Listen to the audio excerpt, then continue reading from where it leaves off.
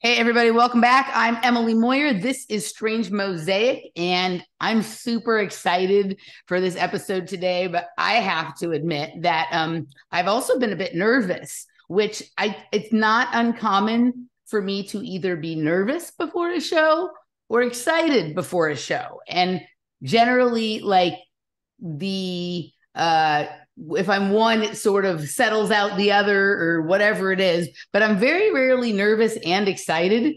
And I am today. I met our guest several weeks back when I was on The Melt with Chris Snipes and his lovely lady, who you're all about to meet. And to be honest, I'd heard her for a few minutes I listened to their show before I was on it, but I wasn't familiar with her. And it was about halfway through the show that I was doing with them that she just said something and got my attention. And then I've kind of been like not in a romantic way, but taken or sort of smitten since then. I've already got a lovely lady of my own, but you captured my attention, and then we've sort of been chatting a bit in the background, and some strange things have started to happen. And for me, the weirder, the better. So, Hunter Muse, welcome to Strange Mosaic. It's nice to have you here. It's an honor and a pleasure. It's an honor and a pleasure to see you again and your gorgeous woman, Laura, that we love and appreciate, who is here with us. Yes, she always says I tell her how much people like her and how much her presence is appreciated and felt. And she's like, I just sit in the background and take notes. I'm like, when I get emails, everyone's like, how's Laura? Hi to Laura. I'm like, people love you. Like they know, like I did this before there was a Laura, but it was a chaotic, disorganized mess before there was a Laura. And so she has enhanced the quality of the production in more ways than she knows. Yeah, and I've talked to Chris about that. He said that I've always had a podcast in me, and I said I would have never done it because I have lived in a world of duality and a world of secrets and a world of kind of keeping magic private and kind of to yourself. And so to put myself in a situation where I'm actually speaking about magical experiences has been a really new space for me. And so he has been the kind of the person who's pushed me into this space, and I really respect him for that, and I appreciate it, because I think it's easy when you're living in this dual world to get kind of sucked up in that and not really want to share your experiences because they are so esoteric and so bizarre that sometimes it's hard to put words into things that are happening.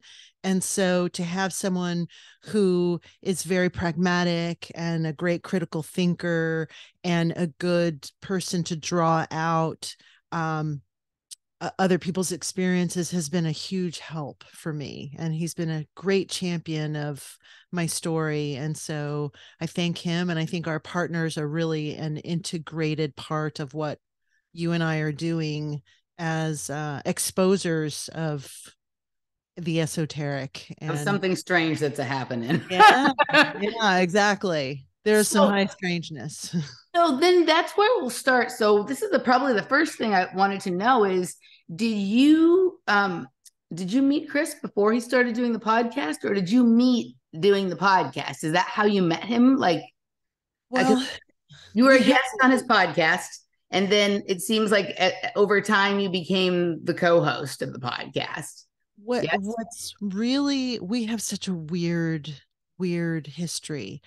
I grew up part of the time in Kansas City, and Chris grew up in St. Charles, Missouri. He went to the Kansas City Art Institute for, I think, maybe 6 to 8 weeks in the early 90s, late 80s. I lived blocks away from the Kansas City Art Institute. We had many overlapping friends. He's 2 years older than I am. One of the friends that he was quite close with and lived with for a time was someone named Motley. And he made a film about Motley. And when he made this film, I was living in New York in the mid to early to mid 2000s. And I was curating a independent movie theater. And I'm someone who I go by my energy, and I usually use my energy as a guide of where I focus my attention. And in making these decisions of who to bring on to screen their films, one of the reasons people wanted to be part of this system that I was working with was that they were able to get a New York Times review if they screened their film at our theater. So we had a lot of people from all over the world sending their films. And I was watching hundreds of films a week to try to curate and figure out who exactly we would slot into this theater. And so sometimes I would watch films on YouTube. And I was going through this period where I was feeling drawn back to Kansas City and my Kansas City friends and that period of my life and people I'd had very deep relationships with. And out of the blue, in a YouTube search, and this is where I'm very fascinated by algorithms and how they kind of connect people. I found this film called My Friend Motley, and I had gone through Facebook and friended a lot of people from Kansas City, and Chris was one of these people that I friended. But I didn't realize he was from Kansas City. I just liked his photo, and I thought he was a famous actor for some weird reason because it was a very professional photo that he had on his profile. And so I friended him and didn't know that he'd made this film. So, and this is 2013.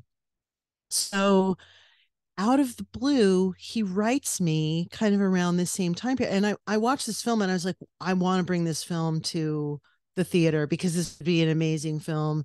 I have this connection with this artist. I don't know this filmmaker, but this is a really beautiful film and it's a great homage to someone and also a time period that I feel very attached to. So out of the blue, he wrote me on Facebook and said, "How do I know you?" And I completely unfriended him because I got all freaked out. I was like, oh my God, this guy's talking to me, unfriend. And then something like a while later, I friended him again and we didn't talk for years. So randomly, in 2018, this is again 5 years later, I posted a photo of my favorite artist, Elizabeth Fraser, the singer for Cocteau Twins, and Very familiar. Jeff Buckley. And it's a photo where one of them there's angel wings behind both of them. And one angel wing is facing upward and one angel wing is facing downward. And I posted this photo and Chris wrote me and he said, "Do you know about the history of Jeff Buckley and Elizabeth Fraser?" And I was like, "What are you talking about?" And he said, "Oh, you've got to listen to this podcast by Chris Knowles." And Chris Knowles does these deep dives about Elizabeth Fraser. And of course, I have like this mind that's like a computer. And so I will scroll through shit and do a data dump, but not necessarily retain that each detail of that data dump. I just pick out like the most important pieces of information. And so I thought he was saying his podcast. And I was like, I said to my best friend, "I met this guy on Facebook and I think he did this podcast about Elizabeth Fraser and he knows all this shit about Jeff Buckley and Elizabeth Fraser." And I'd never listened to the podcast. So my connection with Chris Snipes, was we started talking on Facebook and I thought he was Chris Knowles. I thought he had done the Chris Knowles deep dive into Elizabeth Fraser. And he said to me in one of our first exchanges, when we were talking, he said, "Oh, you should be on my podcast." So I thought he was inviting me to be on Chris Knowles' podcast, but I knew it was called The Melt. I just didn't. It was like all of this information was flooding over me, and I wasn't really absorbing which piece was which piece. And then I finally got, oh, this guy, he's the Melt. He's not that dude. Okay, I get it. Like I kind of understood the connection. And he said, you should be on my podcast. So I was like, sure, whatever. I've never been on a podcast. I don't think I'd ever even listened to a podcast in 2018. I was I'm a book reader. I'm a Luddite. I like pen and paper. I'm wax seal letters. When I send you a letter, it'll have a wax seal on. I'm a romantic. I'll have to come up with a reason for you to send me a letter so I can have a wax seal. I mean, that's how I roll. I have this very like, you know, new pre-Raphaelite romantic energy type of a person. So I wasn't in the podcast world. I knew nothing about podcasting. I thought, that's for other people. I like records, like tangible things I can hold on to. So I didn't really know much about his podcast. And so we had this kind of instantaneous connection, and that immediately developed. Like, I'm the kind of person where I don't want to have a relationship with you on a computer. I gotta smell you. I gotta feel you. We have to see each other physically to know if there's anything. Are you a Taurus? I'm a Virgo. You're a Virgo. Okay. Because this one's a Taurus, and you're saying, like, she's over here being like, me too, whatever. When we did our sidereal charts, Chris and I are both actually Leos, which is really interesting. That's a whole other story in and of itself. Have you done your fertilization date astrology? Your Kurt Kallenbach astrology? No, I haven't. So if you went to your like date of conception, right? I do know that date though, because I asked my mother. Yeah. I do know specifically. So I'd be a Scorpio then. I forget. I did look mine up. Jeff and I did a show about that like a couple of years ago. I forget what it was at this point. I don't have an exact. It's harder because by the time we're like aware of that, like my mom has dementia, but also I was 2 weeks late for I was 2 weeks late as I was born. Right. Going on. A lot of mysterious things that happened while my mother was pregnant. Yeah. So I don't know that there's a way I could get an exact date at this point, but that also moves things. And as I recall, when we did that, it wasn't like, because I'm very much what my birth date astrology, there's a lot of things there that are right on. There's like one or two things that you're like, not really, but mostly it's right on. Yeah. But when I did the fertilization date astrology, those things were also true, right? And so it's kind of like, it's very, maybe one is like your private persona and one is your public persona, right? Like for myself, probably not a lot of people would get that I'm actually kind of introverted at times, right? I'm good at being extroverted when it's showtime or when I'm out in public at a party or whatnot. But, I've heard the comment more than once from people who've known me for many years that I know everything about them and they know nothing about me. Of course, they don't watch my podcast, right? But I also I do have a limit on how much I can be around other people. I do have a limit on sometimes I just don't want to talk or I just want to be left alone. And that doesn't seem how I would be based on how I show up here, right? So there's sometimes like the Cancer part of me, like that is the shell, I'm a Cancer, right? So the shell and the quiet and the more introverted in some ways. And I feel like the fertilization date was more my extroverted, which is also like my rising, the Gemini rising, which is your sort of external personality. Like that's accurate. So there was like all of these weird complementary things. But it is interesting when you shift things a little bit. And then, and then you kind of go, well, yeah, from one angle, I could be that as well. Right. So I have this energy where I'm very socially awkward. And people don't ever perceive that from me. But what I mean by that is when I go into like a social situation, I'm not fucking good at small talk. I don't ask, "Hey, what do you do for I don't give a fuck what you do for a living. I don't care. I'm the awkward person who says, "Are you happy?" Like I get in there, and that makes people uncomfortable sometimes because they look at you like, "Why aren't you asking me what I do for a living?" Like why aren't you on autopilot? So Yeah. when I go, I was great working in the theater because I was running the show. So I was working all the time. So I could handle 100 people in a room if I was serving them. But if I had to just stand there with my thumb up my nose going, how's soccer camp or whatever bullshit, I wasn't into that. So I think that that's the service side of that virgin energy. But I'm very scorpionic too. So I'm a good secret keeper, and I'm good at duality and hidden worlds and that whole esoteric thing. The magician, I have a lot of that energy too. So it's kind of balancing these two things out that I think was useful in the Castaneda world because they were all about asking those questions. So I asked my mother. I went 6 years without talking to my mother when I was in the Castaneda cult.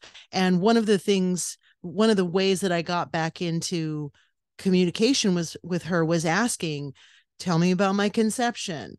Tell me about your relationship with my father. What was your sex life like?" Like really delving into the machinations of that relationship because that really informs who you are and the type of energy that you have when you come into the world. Like what kind of a burst of energy were you made with? And so I drilled into that without saying why. I just wanted to know, but I didn't tell her, "I'm trying to find out if I'm a magical being or not." Or if I'm bored, fuck. It was Are, just like, "No, tell me about your relationship." And my mom loved to talk. So she was very forthcoming about who my dad was and the type of person my dad was. So that really helped. So I want to put a pin in the magical being versus board fuck thing because I think we'll dive deep into that in the second hour. Good. But you said a couple of things that already, like I didn't expect you to say them, but it doesn't surprise me that you did. And I want to talk a little bit about Kansas City, and I want to talk a little bit about Chris Knowles and that initial podcast that you're talking about because that particular piece of synchromysticism that he was doing in the 2017 2018 period with Elizabeth Fraser and Jeff Buckley was a meaningful pivot for me as well. But quickly, you were on the melt before you actually met Chris. Were you still living in New York when you were on the melt, or how did that? No. So I left New York at the end of 2013 and I was headed to California. I was born in California. When I got involved, I've kind of gone back and forth throughout my whole life to California. I've always felt very drawn to California, Northern California, but have always kind of ended up in the greater Los Angeles area. So I was headed back there because when I joined the Carlos world, I was living in New Mexico. My best friend, her entire family moved to Los Angeles with me. So we kind of our whole ecosystem was living in Los Angeles. And so I was headed back there because she needed my help. She was in kind of a bad situation. And she said, "If you could just get here, I know that both of our lives would be better and you could help me and I could help you." And so that was my intention. On the way, of course, life has its way of twists and turns. On the way, my sister and my mother and my sister's son lived in did until my mom died, lived in the Dallas area in Grapevine, Texas. And my sister said, "Please come and visit me on the way. I really need you. I really need your help." And I was like, "Okay, I'll come for a month." And I hadn't seen one of the things in the Carlos world was to keep your family at bay.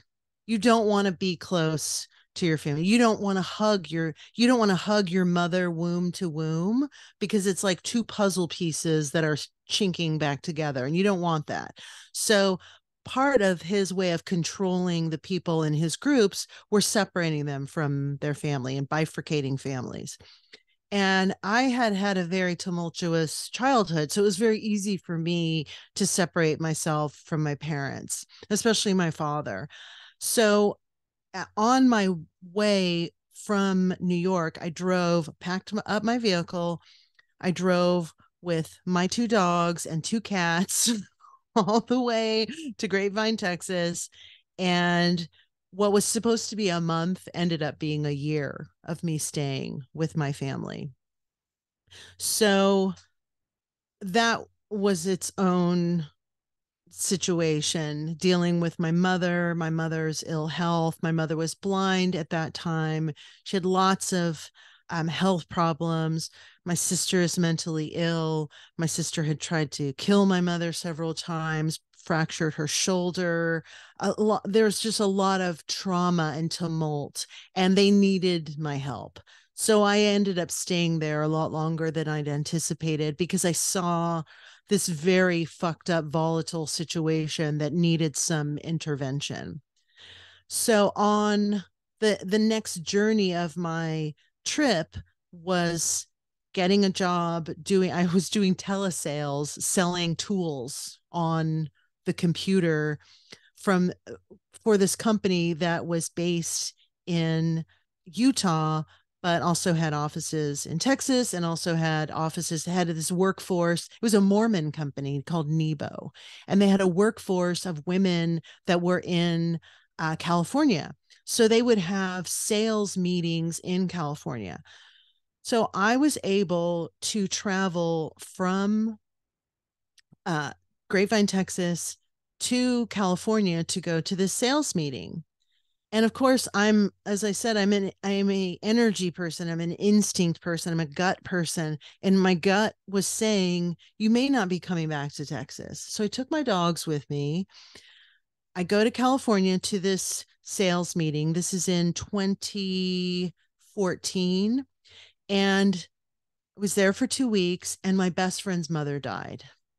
Now, she was the matriarch of my best friend's family. She was like a second mother to me. We were very, very close.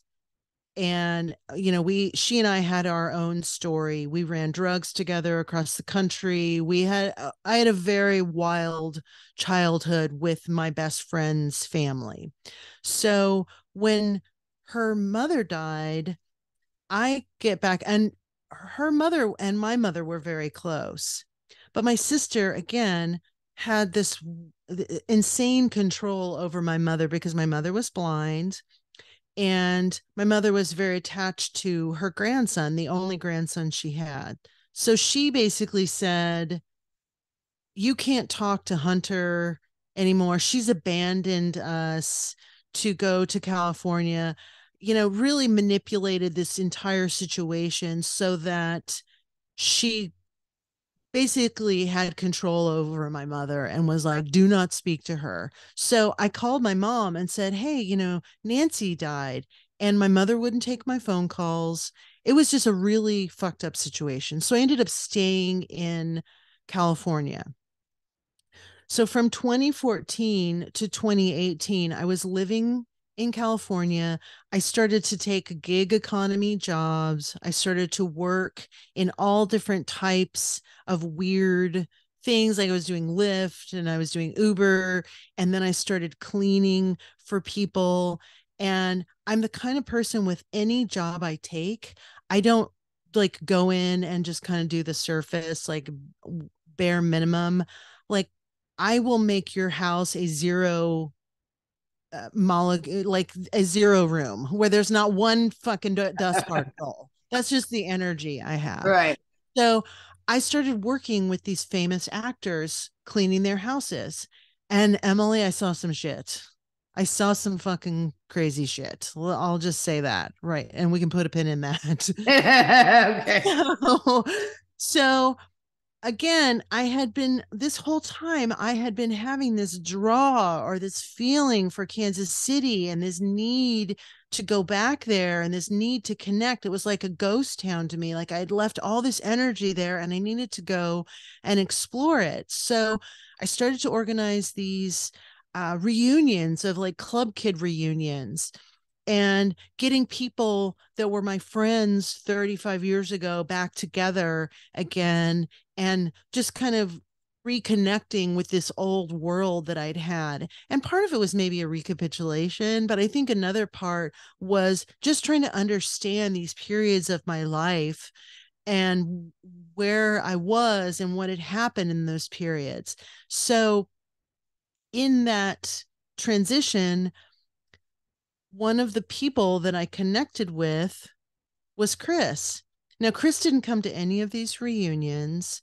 He had a family at that time, 2 children, a now ex-wife, and he had his whole life in Lawrence, Kansas. So he had his whole thing going on. He had just started his podcast. We connected via this post, and in 2018, I basically said we got together December 16th of 2018, and I basically said I'm not going to have an internet relationship with you.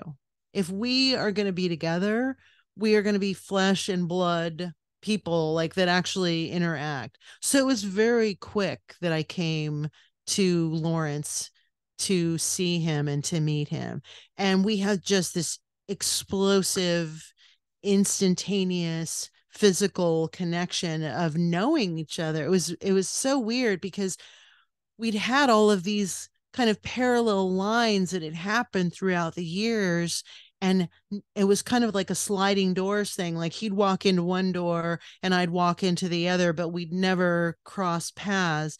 But there are millions of opportunities. I say to him all the time, I can't wait for the life review where we see how many times we were in the same room together.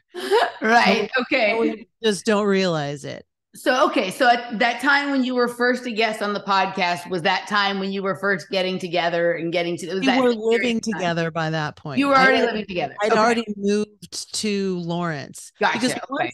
once I met him, I was like, oh, okay, you're my person. Like, I'm not supposed to be in California smoking weed and cleaning houses. Like, that's not my life. Like, that's a moment of my life, but this is where what's real, and this is where I'm supposed to be. So almost immediately, and I had money. I was making great money cleaning houses. You would be shocked how lucrative being a slave is. It can be really lucrative. And so go ahead. I was traveling a lot, like back and forth. And then finally I was like, okay, I'll pay for my place in California, and I'll just kind of keep that as a placeholder to keep all my stuff. But let's like live together. Let's be together. So I found a house in Lawrence. I moved into this house, and then basically that house sat fairly empty, and I just spent most of my time with him. So you were back and forthing between Southern California and Kansas City. And during that back and forthing is when you got acquainted, not reacquainted. It was first time acquainted because you had never crossed paths really before. And then it became back and forth between California and Lawrence. Okay. All right. I got it. So there's a couple I've still never listened to that Chris Knowles podcast. Oh, okay. Elizabeth. Right? All right. You should. So I don't know if we're talking about the same one, but the one I'm talking about it wasn't his first appearance on the Higher Side Chats, but it was the one where he really went through his synchromistic thread on Elizabeth Fraser with all the things in Memphis with the Black Pyramid with Jeff Buckley. It was quite extensive. That's the one that I'm speaking of. I'm not sure which one Chris is talking. I think it's that one. Yeah. So I'll tell you my sort of experience with that in just a minute, but there's a couple of things I want to say, because one of the things that I didn't catch this right away. I only caught this when we chatted the other night about Twin Peaks, not when I was on your show, when we chatted about Twin Peaks. And then when I was getting ready to interview you today, there's quite a lot of similarities between you and I. in terms of places that we've been, people that we've been around, and people that we've been with, and the kind of strange attractor that seems to either be controlling or be controlled by us. I don't know what that is, right? But it seems to be like there's a resonance, there's a frequency that I recognize, even though in a lot of ways, like, we present very differently as very different sort of kind of people and whatnot. And then as I learn a little bit more about you, I can see some interesting things, but the amount of overlap is actually incredible. And the way you describe your relationship with Los Angeles and with California is very similar to how I feel about it. Now, I grew up in Los Angeles. I know you grew up in West Covina, or you were born there. I'm certainly familiar with that. Had lots of gymnastics meet there at Charter Oak there when I was a kid, and even coached gymnastics there for a while. But my feeling about Los Angeles was pretty much always like there was a lot of it was home, but I kind of hated it. Like, I kind of didn't feel like I fit in there. It just, my whole life, I couldn't wait to like grow up and move to New York. Like most girls, like, want to get married and have babies and play house and shit. I just wanted to move to New York and like eat at a different fancy restaurant every day. And who knew what else I was going to do. Right. But I from the time I turned 18, I started moving away from home a lot. And every time I would come back to Los Angeles in between, like, I've never gone from somewhere else to somewhere else. It was almost like there was just this urge, this yearning to go home. And I don't know, like, at this point, is it just like the MK Ultra program calling me back in? Is it the resonance of the local particle accelerator? Is that like my homing device is to that? Is it some sort of connection or attachment to the land or some sort of experience that I'm trying to sort out? But I always went home in between other adventures. And then in 2009, I found myself like, I had been moving around everywhere, like basically running from myself, like secretly very addicted to drugs, not wanting people to know, keeping thinking that if I went somewhere where my drug dealer or my friends that did drugs wasn't, then it would be okay and whatnot. But everywhere I went, there I was. And I finally just was like, I have to go back to Los Angeles and just sort it out there, because that's where it started. Right. And so I had to go back, and it was many, many years before I got clean from drugs. But I just surrendered to that. I had to go home. And it's when you're talking about Kansas City, I started to feel like there's no place like home, like very Dorothy, very Wizard of Oz. And while I'm not from Kansas, like, I have very strong resonance with that, because I did play, what the fuck? I can't think of her name right now. Judy Garland. I played Judy Garland in a movie as a child. Right. And I'm very certain that was where like my yellow brick road was laid out. Right. And when you were talking about all of this sort of sliding doors of the way that you met Chris and whatnot, like, she and I even have some weird thing resonant also to the Wizard of Oz and to that whole sort of scenario. She's from South Dakota, which is where Frank Baum, who wrote The Wizard of Oz, actually is from, and what the inspiration was from, even though it was set in Kansas or whatever. And we have an interesting story that I've recounted before. I don't know if I'll say it again right now here, but when you were talking about the overlap between you and Chris, like, I also think that there's some funny overlap going on between you and I, because it seems like every play, like it was. So I think I heard you say that, well, you're obviously from Los Angeles, so there's that. But both of my parents went to UCLA. I went to UCLA for a short period of time. I had a conversation with my father the other day about Carlos Castaneda to see if possibly he knew him, and he couldn't recall. And I had never thought about this, because for all of the research and things that I've looked into, like, Carlos Castaneda has really been far off to the side for me. Like, it's come up in podcasts because like Michael might bring it up, or like Howdy. I've done probably 10 shows with Howdy and probably close to 150 shows with Michael, and Howdy's brought it up and Michael's brought it up. But that's it. With all the other MK Ultra, weird project, mind control kind of things, it's not someone that's front and center in the way that he obviously should be. So when I'm listening to you and listening to this story, is, my father went to UCLA and has his bachelor's degree and his law degree from UCLA. My mother has her bachelor's and her master's, and my dad has a PhD, not from UCLA, it's from University of London. But I started asking him if he was around at the same time. I asked him if this would be what would happen with a PhD, because I heard you saying about how he got his degree without any, what you were calling field notes or whatever. So I asked my dad about this. My dad isn't sure. He couldn't say yes or no that he knew him or not, or that he was around when he was there or not. And at first I perceived what he said about the notes. I asked my dad about that. He's like, well, I didn't turn my notes in either. I was like, but you had them, right? And it was expected that if they wanted to see your notes, right, then you would have them, right? He's like, yeah, like he had notations in his thesis and whatever, but he said he never turned them in. But my father's I've never read his thesis, and I just thought about, so at first I was thinking my dad refuted the idea that you could get a PhD without notes. But then I started thinking later, and I was like, he did say he didn't ever turn them in. Right. I think it's different for anthropology. Well, my dad is an African history, African studies, like kind of thing. So it's not quite anthropology, but it's kind of similar.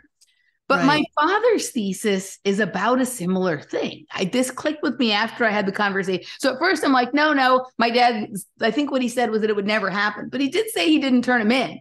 And then I started thinking about what his PhD or his thesis is literally called. I think this is right. The Memories of Joseph Scotch Coco, which was like some person from some African tribe I can't remember if it was in Kenya or somewhere in South Africa. Right. But the memoir of Joseph Scotch Coco sounds quite a bit like Teachings of Don Juan. Right. Right. So now my father obviously is no Carlos Castaneda, but my dad did get pulled into living in South Africa for quite a long time, and very, and then my sister also has a PhD in Black Studies and did her PhD in South Africa, and she had the same advisor that my dad had. Right. So I do think that there is like this, it's a template, right? And they sort of run it through all kinds of different things. I didn't realize that Carlos Castaneda had gone to UCLA. But some things that you said that he and other people said about things about UCLA, I know to be true from my own experiences there, from the stories that other people who I know have either been in projects or tangentially related to people who've been in projects have said about UCLA, and some of the exact, like the location, the fountain that you were talking about and whatnot, like these have come up in other stories. But there's, I think UCLA, like for all of what we hear about, Stanford and some other schools, I actually think it's like the most active at UCLA. There's the most different sort of tracks and programs going on just because of its, how close it is to Hollywood. And because it's always been the most diverse and multicultural university in the United States, like pretty much always been. I think that's been since the beginning. It's been something that they've gone for. So that gives so many different tracks. But where was I going? There was something I wanted. Oh, the overlap. So there's that. But then I heard you say that you moved to Austin in like 1994, 1995. And that's when I started visiting Austin. And then I didn't move here till 99, but I started coming here then. And then I lived in 96, 97. I lived in Tucson, Arizona, and I had some of the strangest experiences of my life there. And what's funny is some of the experiences I had there, like recounted with Michael when we were looking at some of the things about the Toltec and about the book The Four Agreements, which I think is like the rebirth of the Carlos Castaneda stuff for the Burning Man generation, largely. Like it's yeah. Carlos was not a fan of Don Miguel Ruiz, and basically said he'd stolen his work. So he called him basically like a ripoff artist. Like yeah. he completely disavowed the Four Agreements. And They always do that though, right? Like yeah, that's how these sure. things always go. So I was in Tucson and had some of the weirdest experiences of my life when I was living in Arizona. And it was before I had um, the lexicon or the awareness of possible experiences that I have now. So it was just like, okay, that's weird. But I wasn't into esoterics. I didn't know about any of this other stuff. Right. And then I was in New York, right, and I'm obviously here now again, but it seems like there was kind of overlap. And also you spend a lot of time in Malibu, as did I. Obviously I grew up in Chatsworth. I lived a good portion of my life as a youngster and as a child, and the connections between Chatsworth and Malibu, and I did live and work there off of Liberty Canyon, sort of on the 101 side for a number of years, and worked in Malibu. It almost seems like whatever the magnetic attraction kind of thing is, it was calling us to the same places for some of these experiences. Well, two places that came up in Castaneda's world were Trancas Canyon, the Trancas Beach, which I spent a lot of time doing hallucinogens on that beach and having high strangeness, and the botanical gardens at UCLA. He said that the botanical gardens at UCLA and Trancas Canyon and Eaton Canyon in Pasadena, all three of these places were portals or vortices. All right, let's do a little bit of screen sharing here so people can get an idea of what we're talking about here, all places that I'm familiar with. So I used to live very close. I actually lived sort of off of Cornell in Malibu for a bit. So I'm very, familiar with some of this back here. So Trancas Canyon here. I worked in Malibu. I worked at the Malibu Country Mart. We've talked about Malibu on this show several times. Is there like a location here that is showing that is kind of like the way you see it? I mean, this is the Trancas Canyon Nursery, but I'm looking for something that is. The beach is the place that he said was the vortices. Okay. So if you take yeah, right there. Okay. So here's that. And let's show people Eaton Canyon in Pasadena. Fucking wild. My dad lives in Pasadena now, by the way, actually in what's it called? San Marino, right? But there's the waterfall right there. Right there. Yep. Okay. So I'm trying to remember where exactly, where is Eaton Canyon? Is it near JPL? I think so. Yeah. Okay. So this is similar to the area that we went on that walk with Sonia that time. There's some very strange areas about that area. Yeah. He said that this waterfall is actually a vortice. This is like a porthole that you can go into.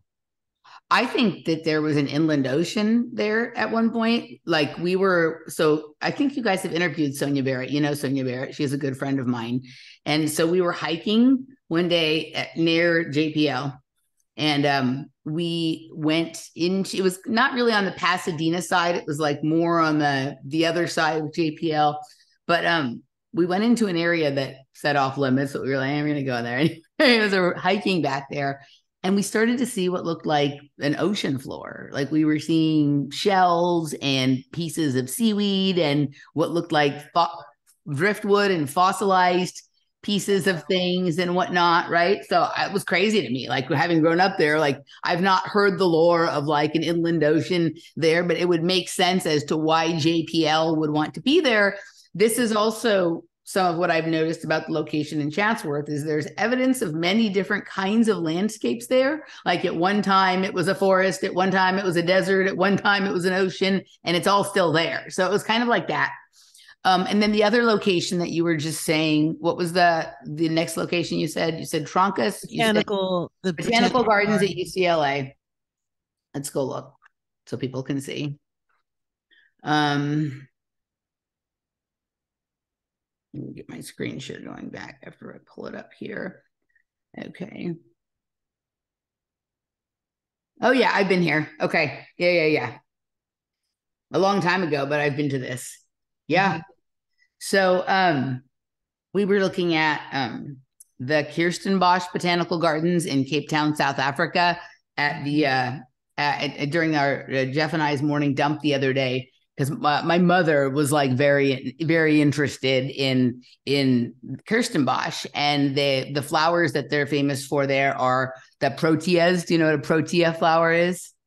No. So I'll show you. But I think the attraction for my mom, right? So this is a protea. Oh, yes, of course. Is that this is part of Project Artichoke, Yep. which I think was what she was wrapped up in. And this is the Kirsten Bosch Gardens in South Africa.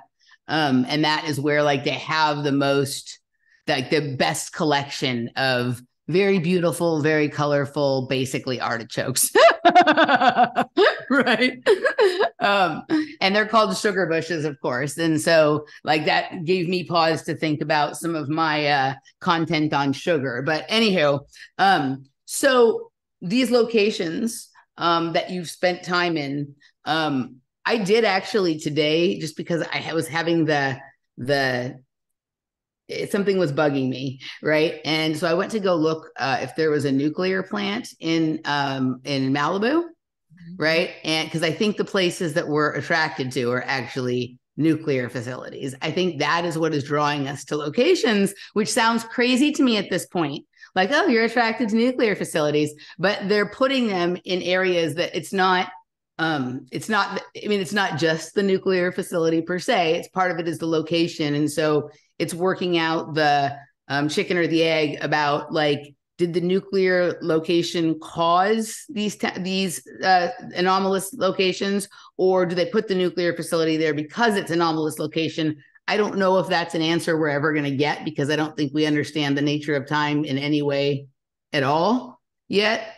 But I did go to look and see if there was a nuclear facility in Malibu. And are you aware of whether there's one or not? I would assume that there is, just because of the location, the distance of the nearest military base, which is very close to Malibu. Right. Okay. So, according to the information, there's no nuclear facility, but there was supposed to be a nuclear facility. There was supposed to be one, right? So, I found this. I was just doing this like a little bit. This just sort of came to me about an hour before we went on. That, like, I wonder if there's a nuclear facility there. So, there's this article from the Malibu Post from 2014 called Fool's Paradise, right? And it talks about this nuclear facility that was supposed to be in Coral Canyon, right? Okay. And then and so I'm looking, I'm like, okay, right? And they're showing things, and then at the very bottom of the article, they show like the area that it was supposed to be in the background, they show Larry Ellison's yacht. And do you know who Larry Ellison is? Yes. Okay, so Larry Ellison is one of these characters that I have lots of stuff with, and I'm very suspicious of this person. And compared to like all of the other like guys, he gets off pretty easy, right? He doesn't take as much heat as Bill Gates or Elon Musk or even Jeff Right. Bezos or whatnot. He flies really, really tightly under the radar. But it was funny because that yacht is right where he bought like half of Malibu in about 2011 or 2012. And during the time he bought that location, it was hugely pivotal for me because I had been very, very fearful that there would be what everyone was talking about, which was called the global coastal event, which would be like a tsunami, right? Do you know what I'm speaking of here? So I was very paranoid of that. And I was living in downtown LA at the time and feeling kind of comfortable because that was like the farthest inland I had ever lived in Los Angeles, right? I mean, Chatsworth is about equidistant, but it's kind of close to the mountain. I don't know.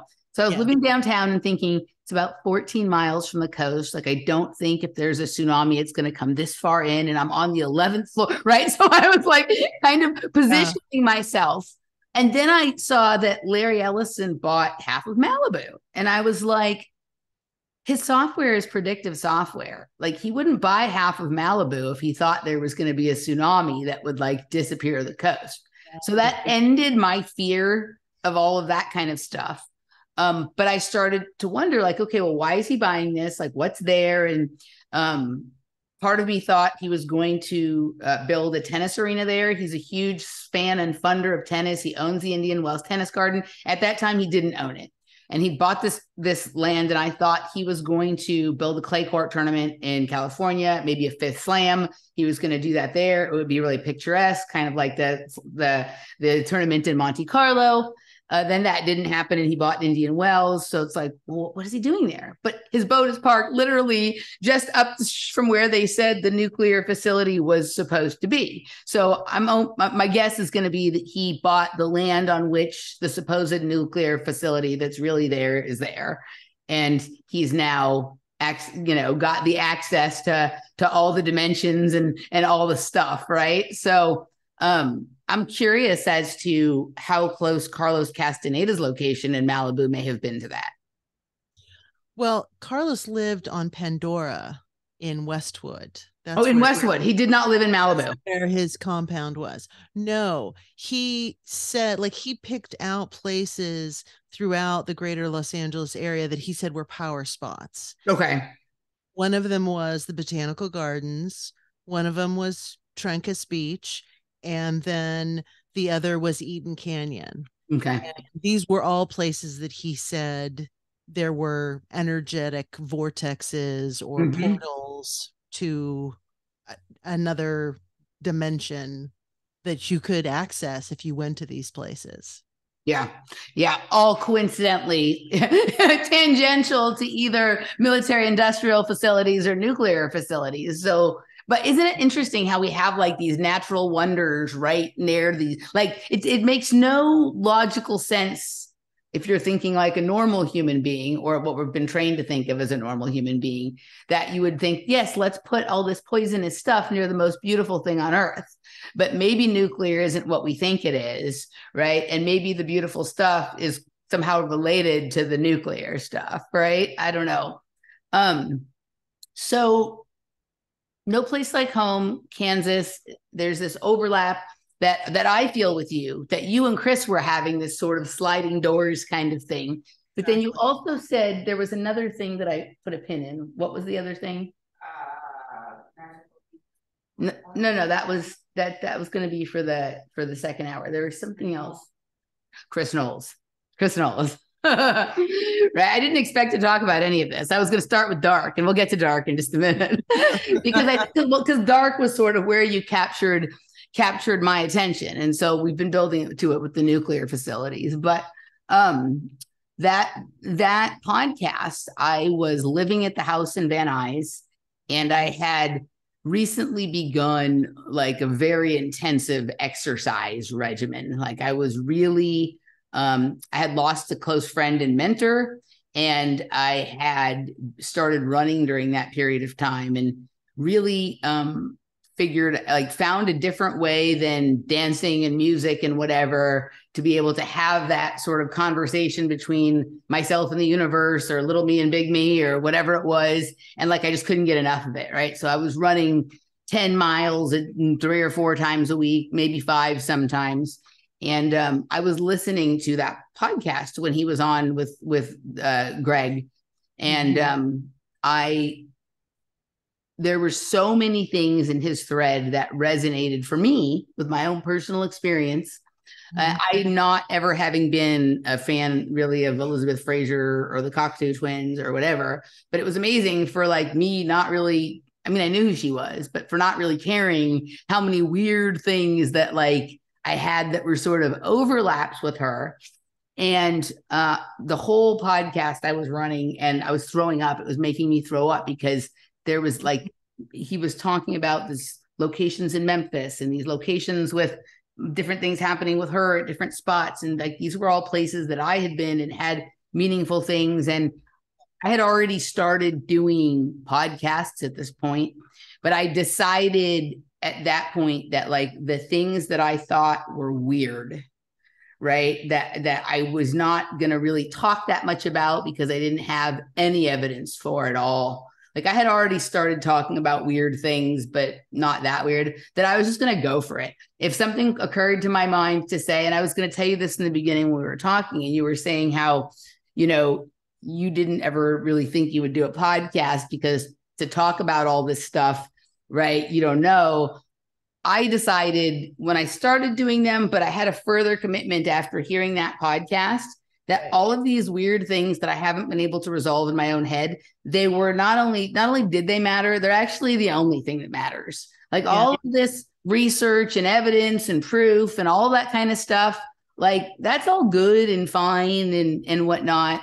But the thing that when we're having these personal synchronistic threads, and then there begins to be overlap between people who don't know each other at all, and they're having like the same weird thought, feeling interlace with something, there's really something there that transcends physical reality, that transcends linear time, that transcends like our normal understanding of things. And really, that is why we're doing this. Like, we're not trying to report the news here, right?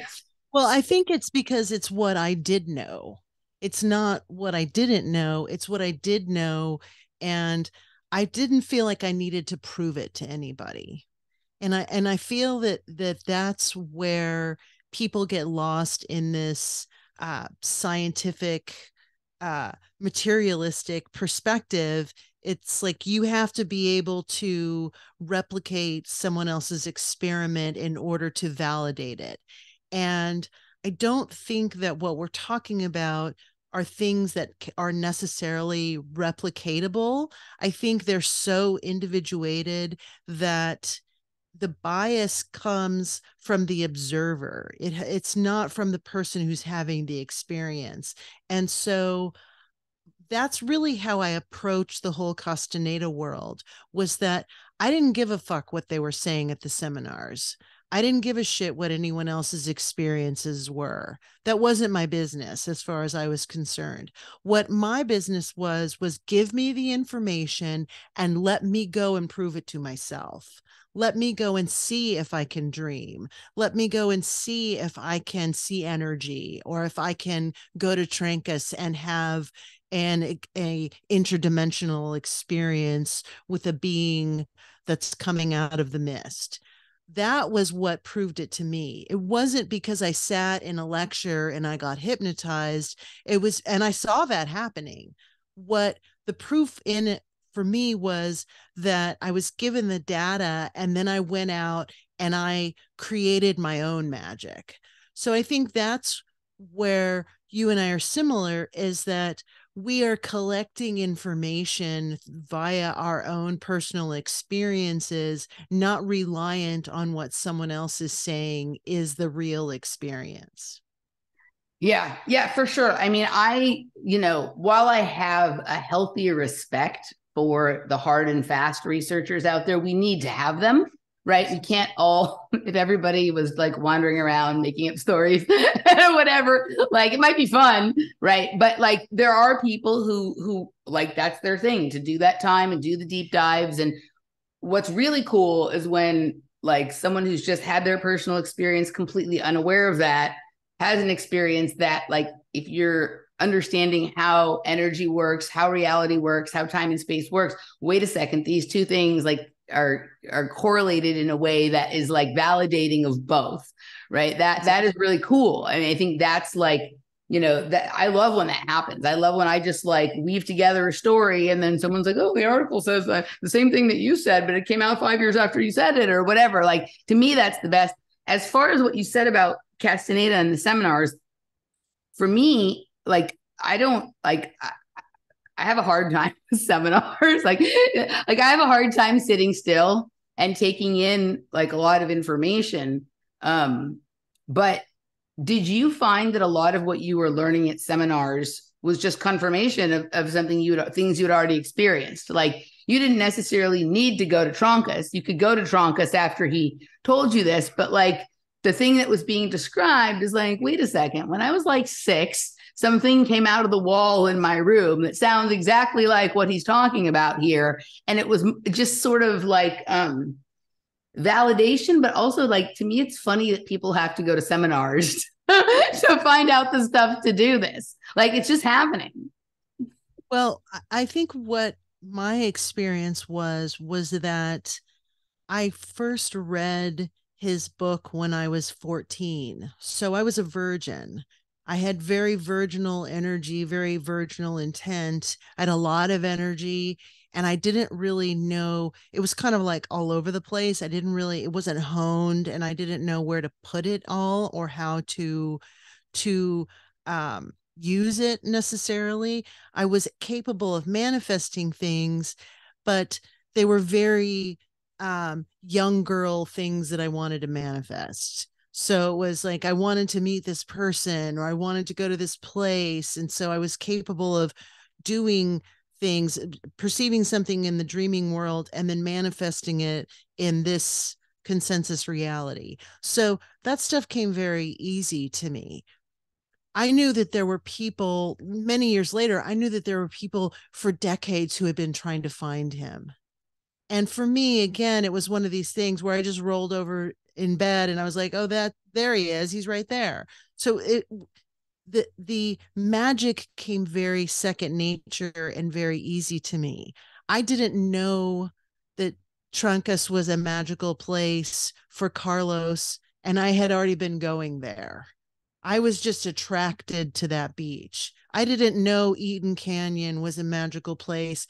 I had just been going, like, I would get in my car and start driving, and I would end up at Eaton Canyon. I would go to the botanical gardens, not knowing, oh, this is a vortex. This is a place, an energy place. My energy led me to places, and then it was confirmed in these seminars where they would say, oh, this place or that place.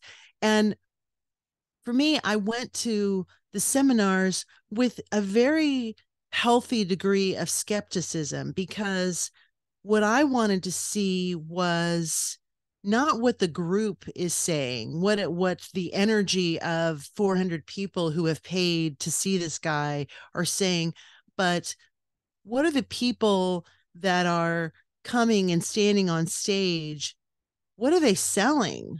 So I was really kind of looking at it with an air of skepticism, because very quickly I was like, oh, this is a cult.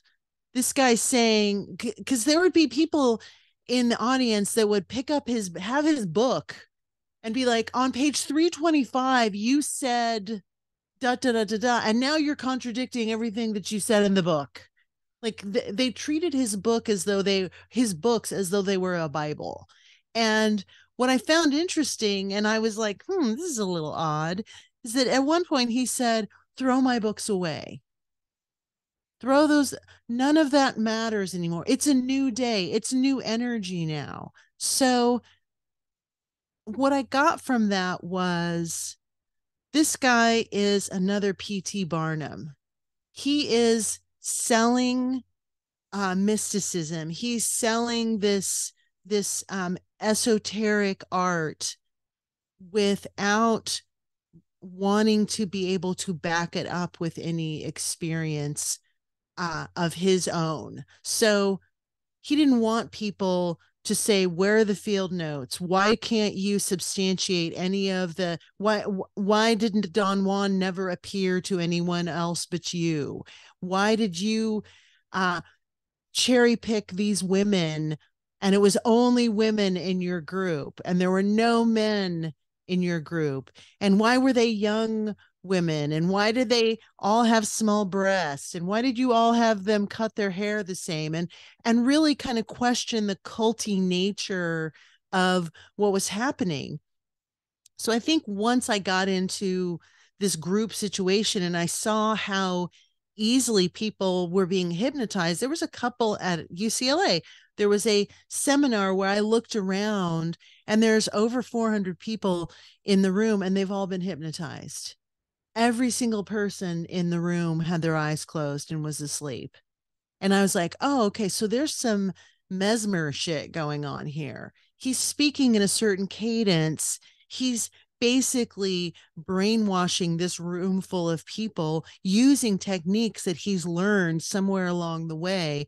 And all these people are buying it. They're all falling in line with that.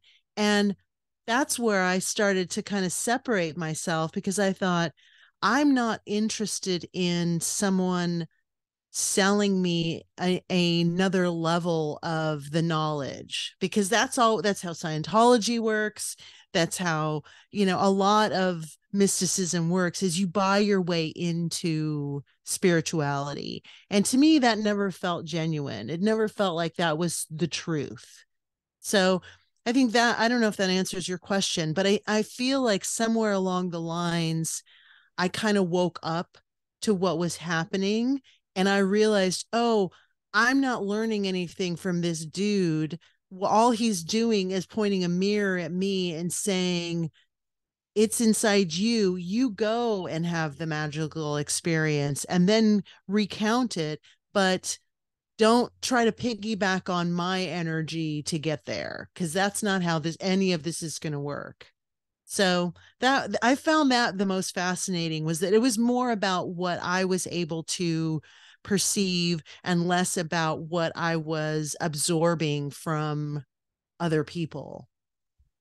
So I think, from what I understand, and correct me if I'm wrong, didn't seem to be raised with a lot of religion.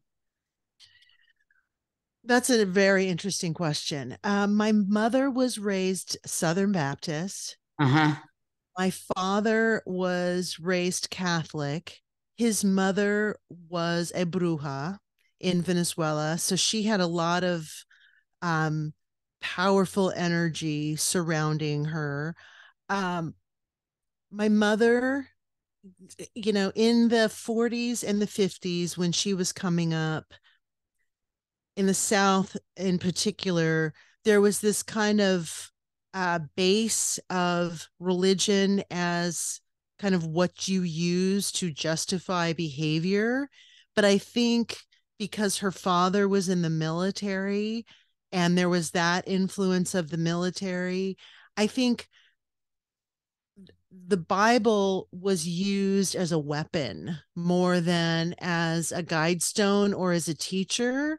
So I think she was very skeptical of organized religion. And because she had been so severely abused by both of her parents, I think that left her very open to absorbing any other type of religious doctrine that she could absorb.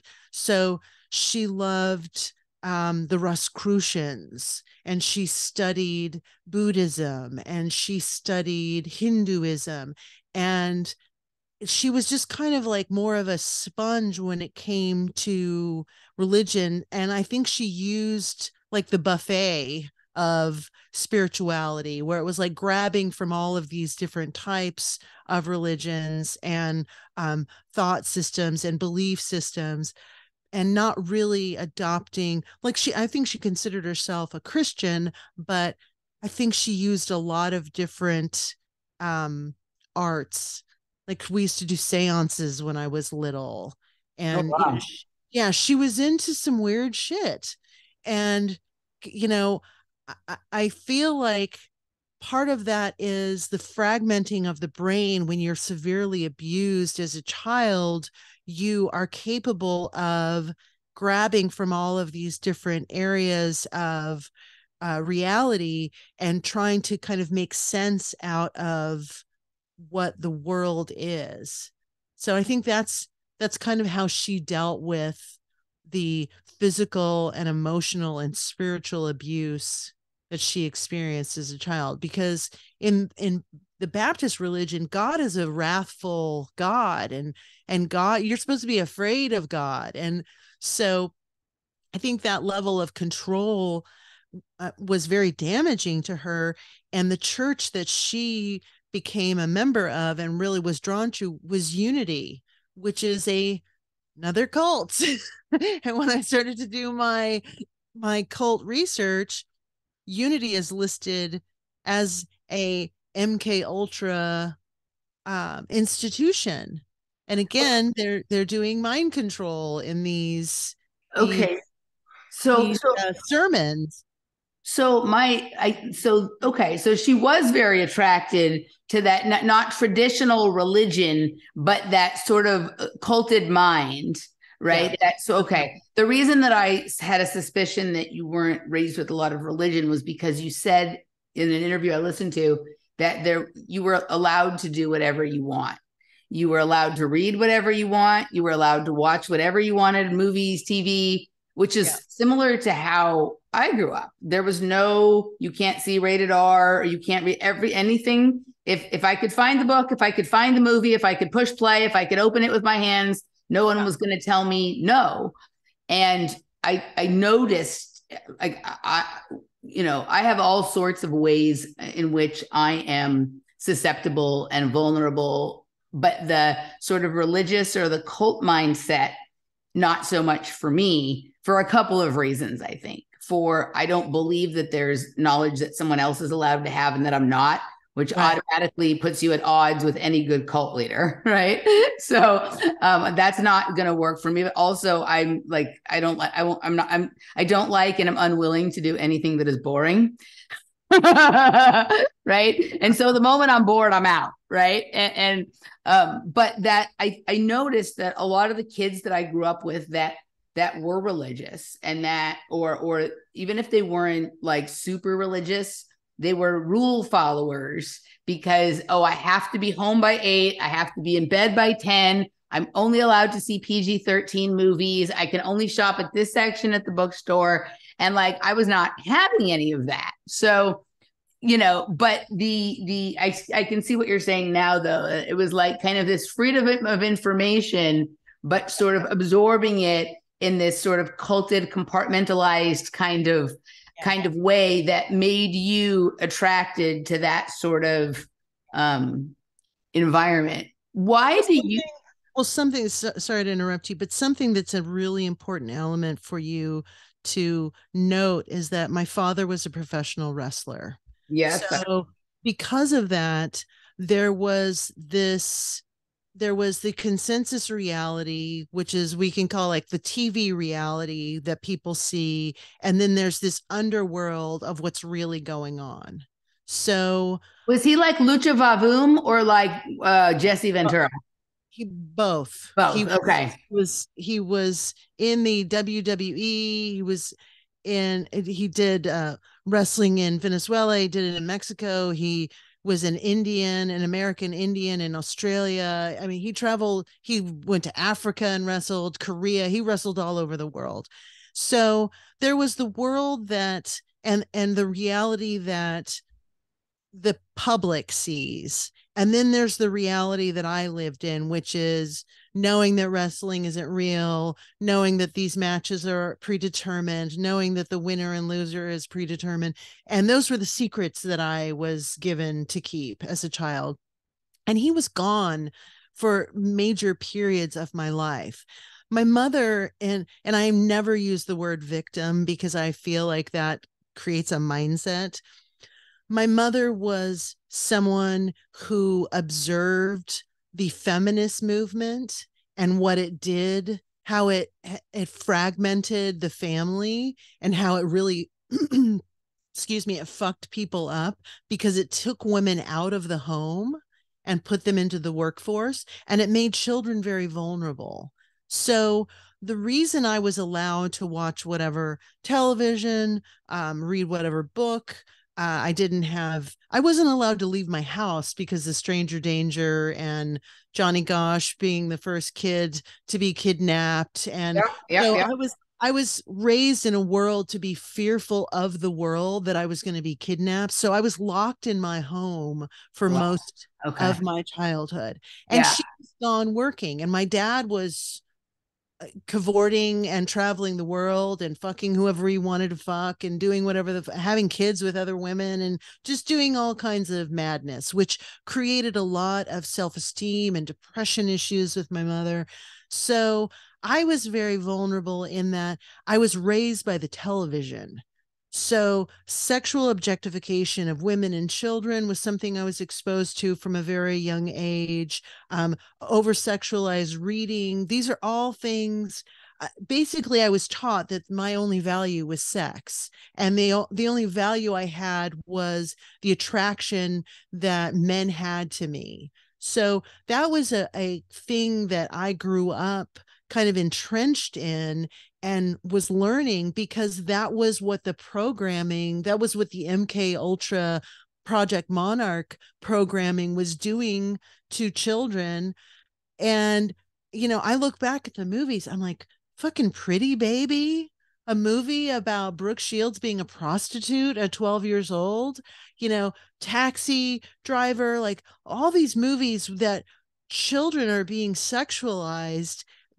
These were normal films that were being aired on cable television. This was normal programming that was happening. So I think that had a huge influence on me, because I didn't have the discipline of a parent saying, don't watch that, or don't go there, or don't do that.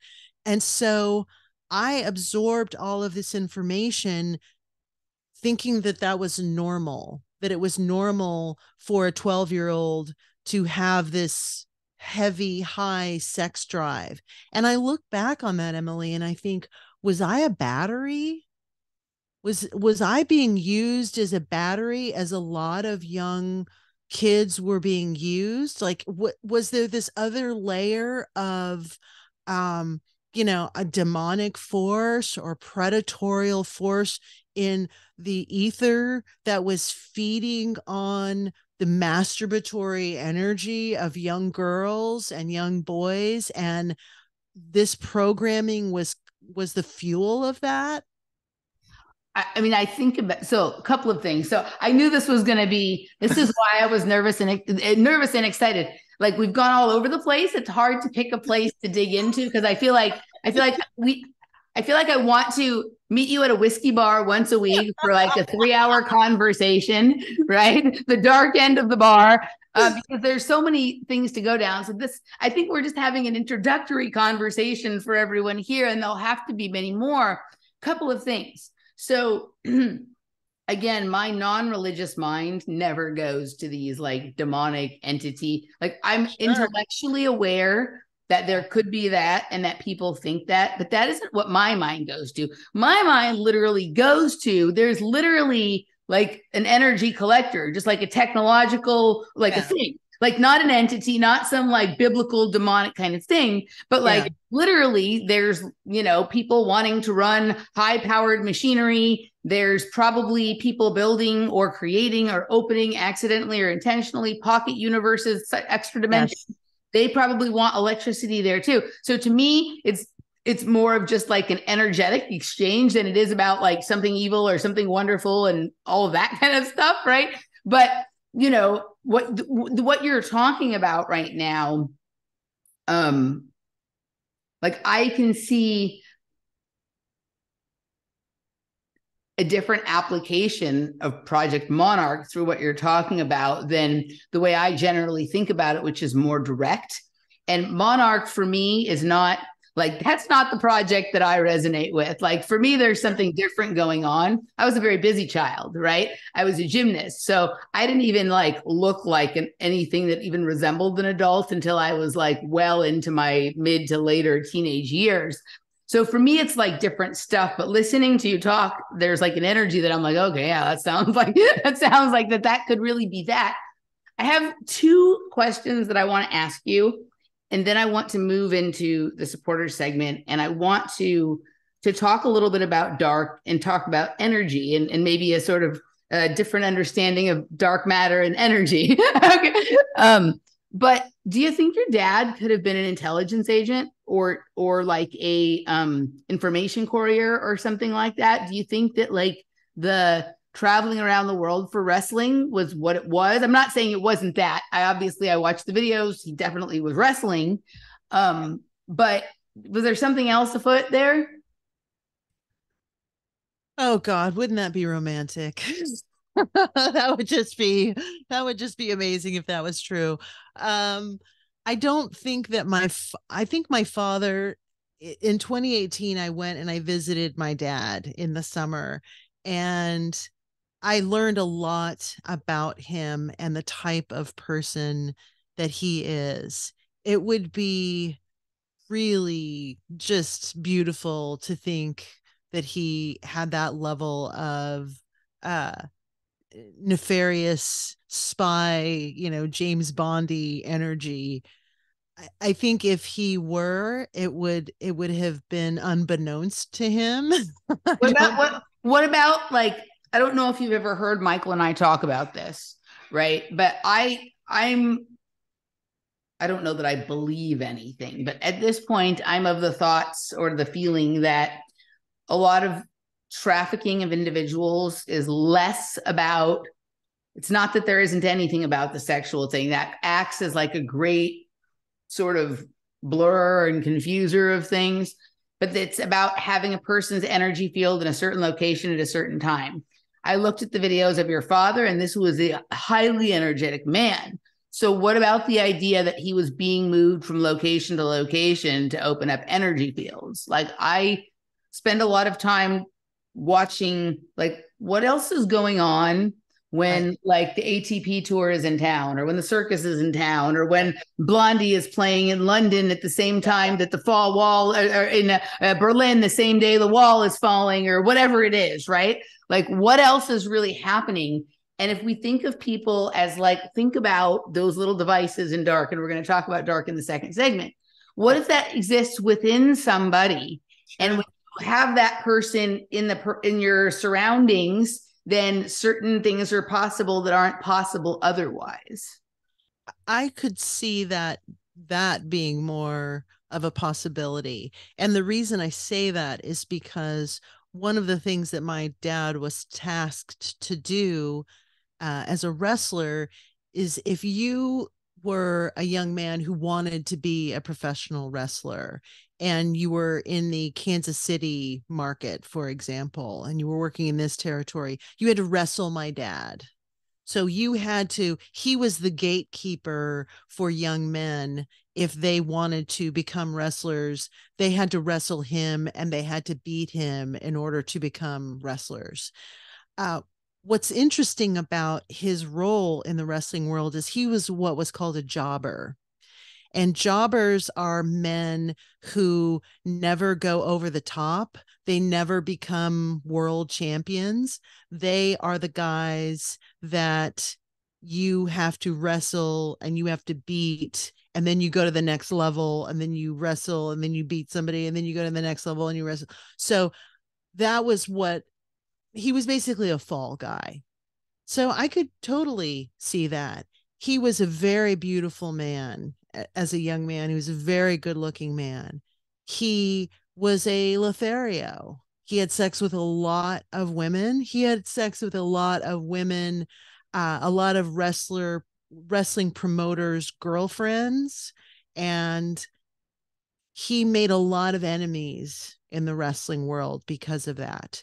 So one of the things that he always said was that what held him back was that he spoke Spanish and he wasn't able to do the trash talking when the wrestling world shifted away from being really a technical sport, which it was at some point, and it went more into this very kind of cartoony, Theatrical. Yeah. theatrical world. He wasn't able to grab the mic and do the trash talking. So he was kind of muted and unable to That's really not boast. what he was there for. That's not, I mean, like to me, it's very obvious. Like this was an energy being, and other energies were being tested against his. This Yeah. is how experimentation generally works. Like, what happens if we put these two chemicals together? These two, right? Is this person able to overcome this barrier? Like, it's kind of like, can you go over the wall that is your father? Can you go through it? Can you go around him? Right. This is, it's very clear sort of that role. But it wasn't the saying funny shit or, or making a show that way. And Okay. there's a lot of dark energy in the wrestling world. Oh, There's a God. lot of homosexuality. There's a lot of underage sex with underage girls. You know, there's people that I have to protect in order to have public conversations. So I can't necessarily out certain people, but there are people in the wrestling world who were known pedophiles who Do you know Billy Ray Valentine?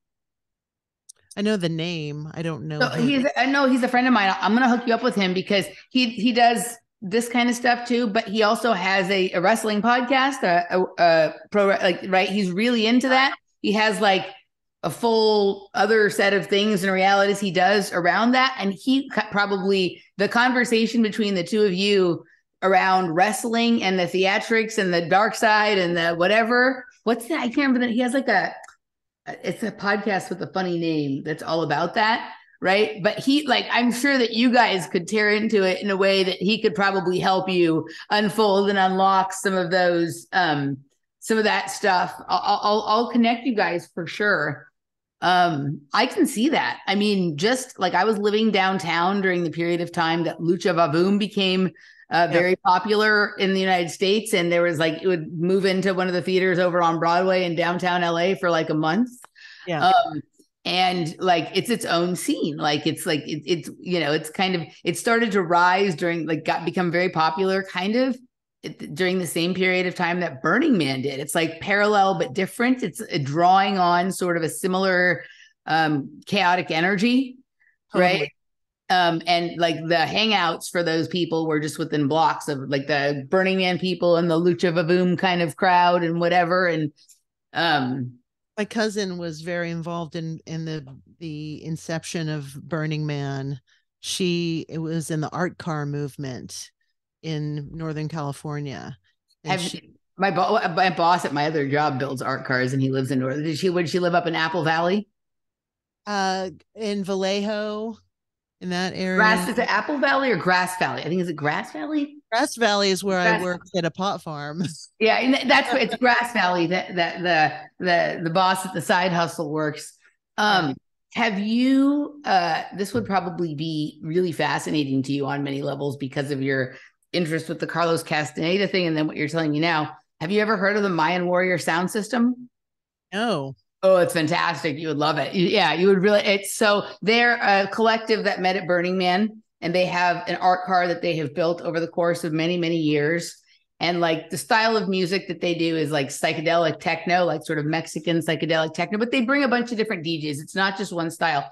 But their art car is one of the most fantastic things you've ever seen because it looks so futuristic and technological, but it's all engraved and painted and done by hand. And it's got this gigantic God's eye that is like a portal opening, like over the course of the night with the music. And you can feel like that this is opening stuff, but their sound system, like they have built it, it's customized sound system over time. They travel with that. They don't use anyone else's sound, but it brings together, you know, all of the kind of elements that would probably appeal to you for sure. And it's a fantastical like sensorium experience that you would really like. And I was thinking of it when I was listening to you talk about how Carlos or one of the teachers had told one of the people that they were the electric warrior. and then someone else thought they were the lecture warrior, right? But I was thinking about the Mayan warrior sound system when you were talking about the electric warrior. I'm like, a Hunter would probably like this. I want to ask you one more thing here. I feel like the next time we do this, we're going to have to pick like one topic and stay on it because you and I can just jump around. And I know you and I know what we're talking about, right? But it's because it's like, I feel like I know you already. Do you agree with me?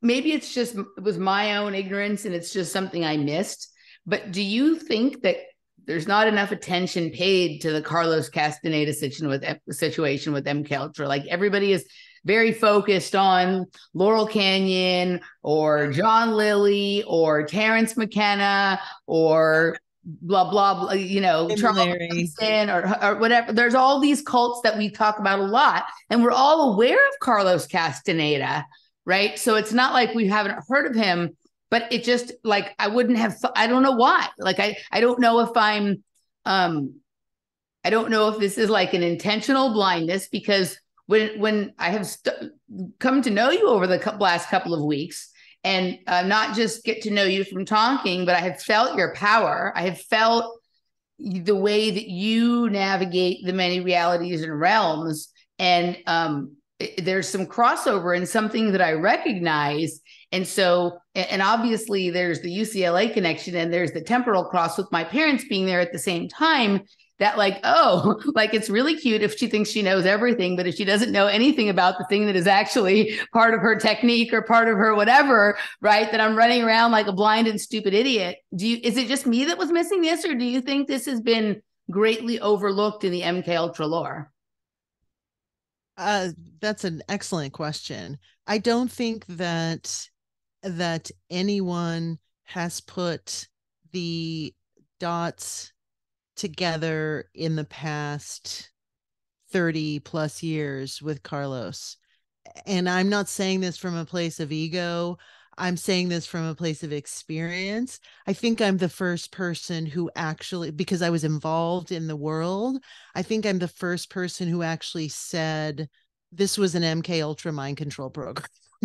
because nobody, I think there's such disparate realities that people bought into.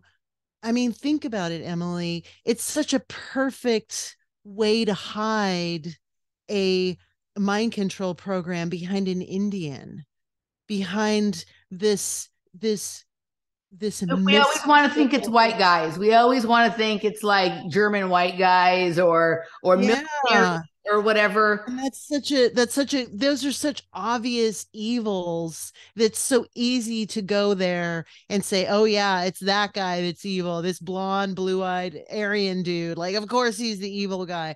But when you dress it up as this Yaqui Indian, and it's a brown man with this mystical knowledge, like, we're so in love with the Indian lore and the Indian mythos that you could bury any mind control program in that and people would never see it. I think that's why Osho was such a powerful Oh guru. yeah, yeah.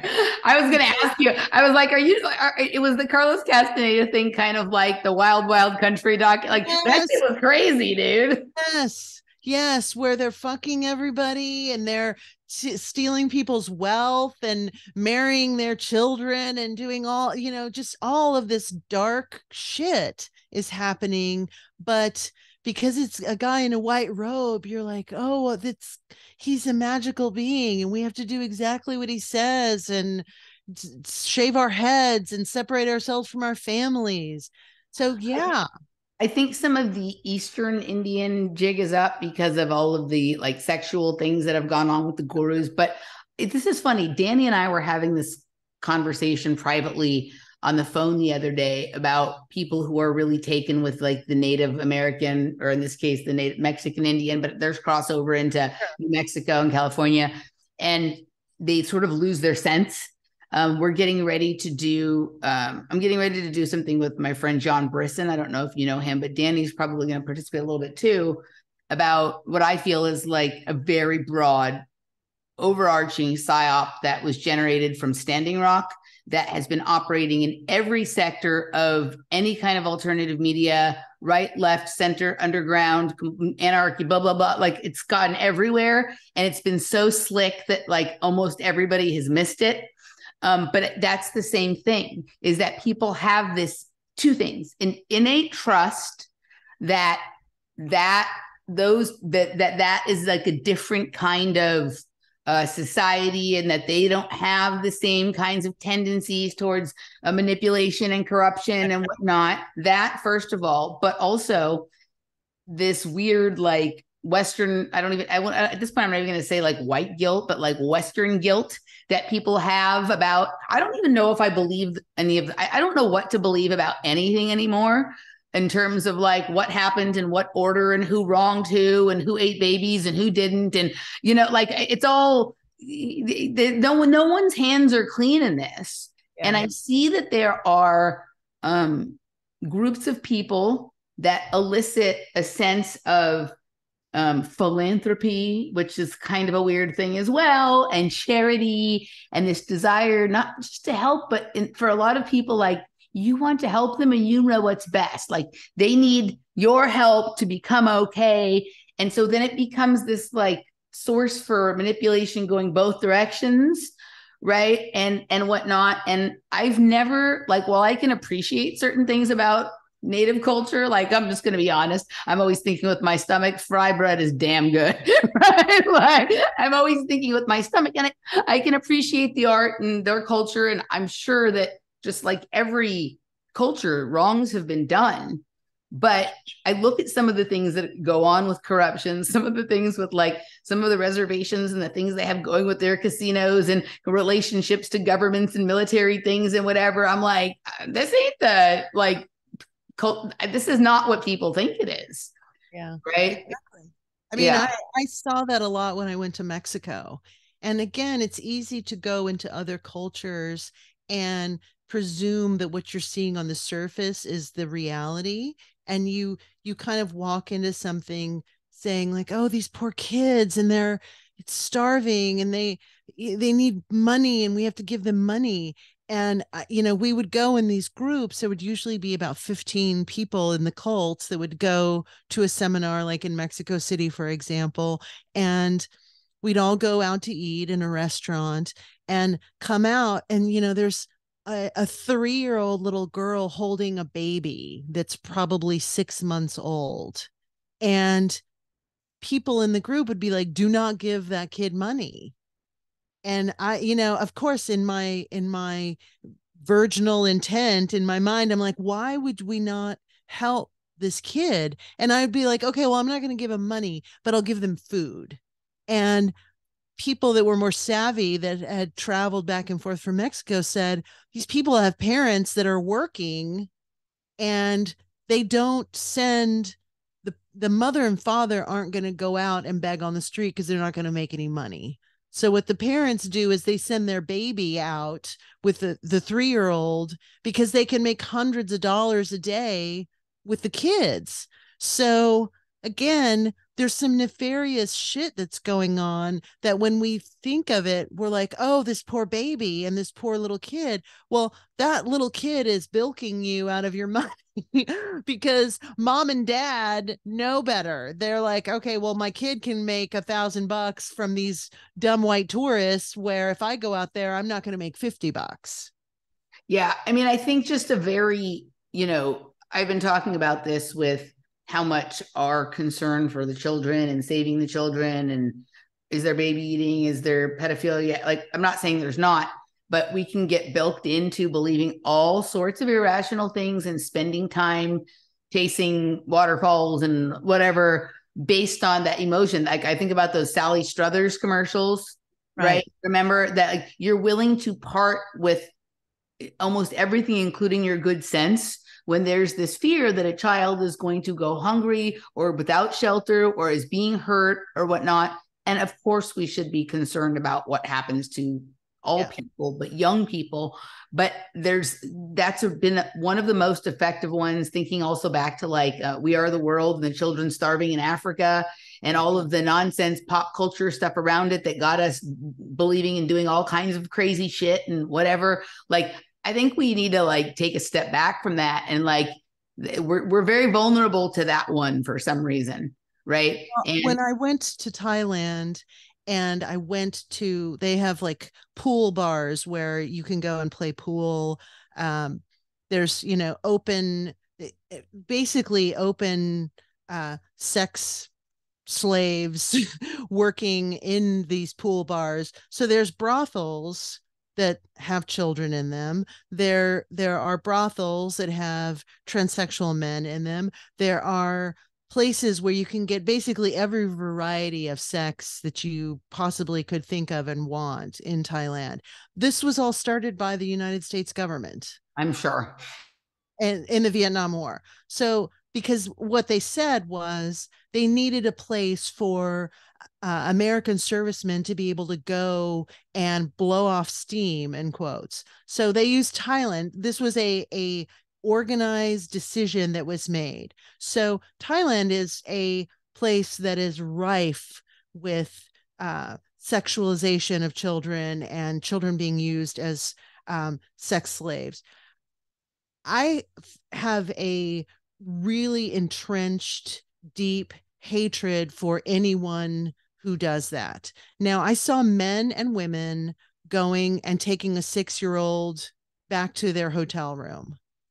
I think these people need to be lined up and fucking shot.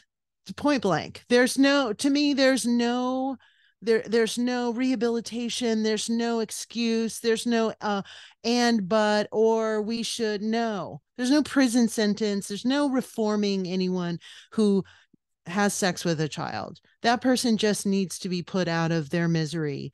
Point blank. I think the that is on a base level. But in order to do that, you're talking about taking down governments. The largest organization right now of sex trafficking is the UN. It's the United States government.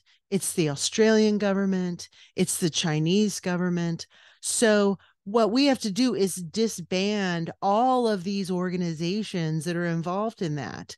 Me giving money to Sally Struthers is not going to stop starvation in Africa. Me putting up a meme on Telegram is not going to stop a child being used as a sex slave. None of that shit is stopping any of it. So I think these things make us particularly not watching YouTube videos about. No. I think again, it goes back to the battery thing. So what you're doing is you're feeding, and I say demonic, when I say demonic or evil energy, a predatory energy, I'm not thinking from a religious standpoint. I'm thinking more of from an alien energy or a interdimensional energy being that is feeding off of this negativity. I think that there's definitely something there that we need to explore and can explore, maybe in a different dialogue. But I think that there is definitely something going on with child energy and using child energy, using fear, using sexual energy. And I think that that's been going on probably for thousands of years, that none of this is new. I think the awareness has always been there. What do we do about it? I don't think that having a telethon is going to fix it. I don't think that there's any dialogue that's going to be had between, Liz Crocken and Project Veritas that's going to end it. I think that's all bullshit. I think that's all to make people feel better, to feel like something's really happening. This whole Britney is a sex slave. You mean they didn't clean out the bases last week? Come on, Hunter. I just think all of these things are to make people feel like they're doing something. But the reality is that that's people chasing their tails and really nothing's happening. It's not like to try to pretend like, oh, we've just figured out that Britney's a sex slave. Really? That you've just figured this out? Like, give me a fucking break. Yeah. I don't know. I think that we've got to go like bigger picture in order to stop any of this shit. And it's maybe an interdimensional battle that's happening. Well, I think the biggest thing is actually a personal responsibility thing. And I think this is where, like, when you become responsible for your own energy, how you maintain it, care for it, protect it, choose to spend it, that opens the possibility for you to extra dimensional experiences, right? But I know lots of people who won't stop something wrong happening in front of their face, right? They won't speak up when someone's being mistreated, or when they won't tell the truth when whatever the fuck so-and-so, cut in front, whatever, any kind of, you see things happen in front of you and you don't do anything, but you're worried about things happening to people you don't know in faraway places. So I think it really is much more of taking responsibility for you're not going to do those things. And when you come in contact with that, that's your opportunity to do something, not tweeting about it, not, whatever it is, right? And not thinking that Trump is somehow going to fix it all. Yeah, that's my favorite. That's the mind fuck of the psyop is Trump is saving the children. Like, are you fucking kidding me? Like, do people really believe this? That there's this one person who is the quote unquote world leader who's going to stop this? Well, it's the belief in authority, right? This gets back to like that we need like somebody to lead the charge, because then you don't have to, hey, wait a second, when you see somebody manhandling their kid in a grocery store or whatever it is, right? And no, calling the authorities isn't necessarily what you do either, right? Okay, let's do this. Let's take a quick break. We're going to move over to the supporters section. We're going to talk a little bit about dark, because that was what sort of opened up the portal to the rest of the discussion. And then I really want to talk about energy and kind of, we kind of had a back and forth yesterday about it, but like, what actually is nuclear fusion, and why all the controversy, right? And is it something that, this is probably a highly unpopular thing to say, but I'll go ahead and say it. Like, maybe we shouldn't be resisting it, right? Maybe we shouldn't be fighting against it or trying to get it banned or outlawed. And maybe we shouldn't be believing that it is what they have said it is. And maybe we should just be asking more questions about it and finding out all the way in which it happens. But so we're going to talk about all that on the other side, and also navigating the very, very blurry line between the dream state and the waking state, and who's who in which dimension. So we're going to move over. You can join us at patreon.com/offplanetmedia, emilymoyer.locals.com, or rockfin.com/Emily Moyer. But before we go, Hunter, tell people where they can find your excellent podcast, and if you have anything else going on that you want people to know about. Well, I am accessible from hunter-muse at protonmail.com. You can find my podcast with my husband, Chris Snipes, at themeltpodcast.net. We have lots of exciting new guests coming up, and I'm in university right now getting my degree, so I'm super, super busy, but please send us any suggestions that you may have for guests. We're always open. And thank you very much, Emily, for this first hour. It's been absolutely phenomenal, and I can't wait to continue. All right. Sounds good. We will see you guys on the other side.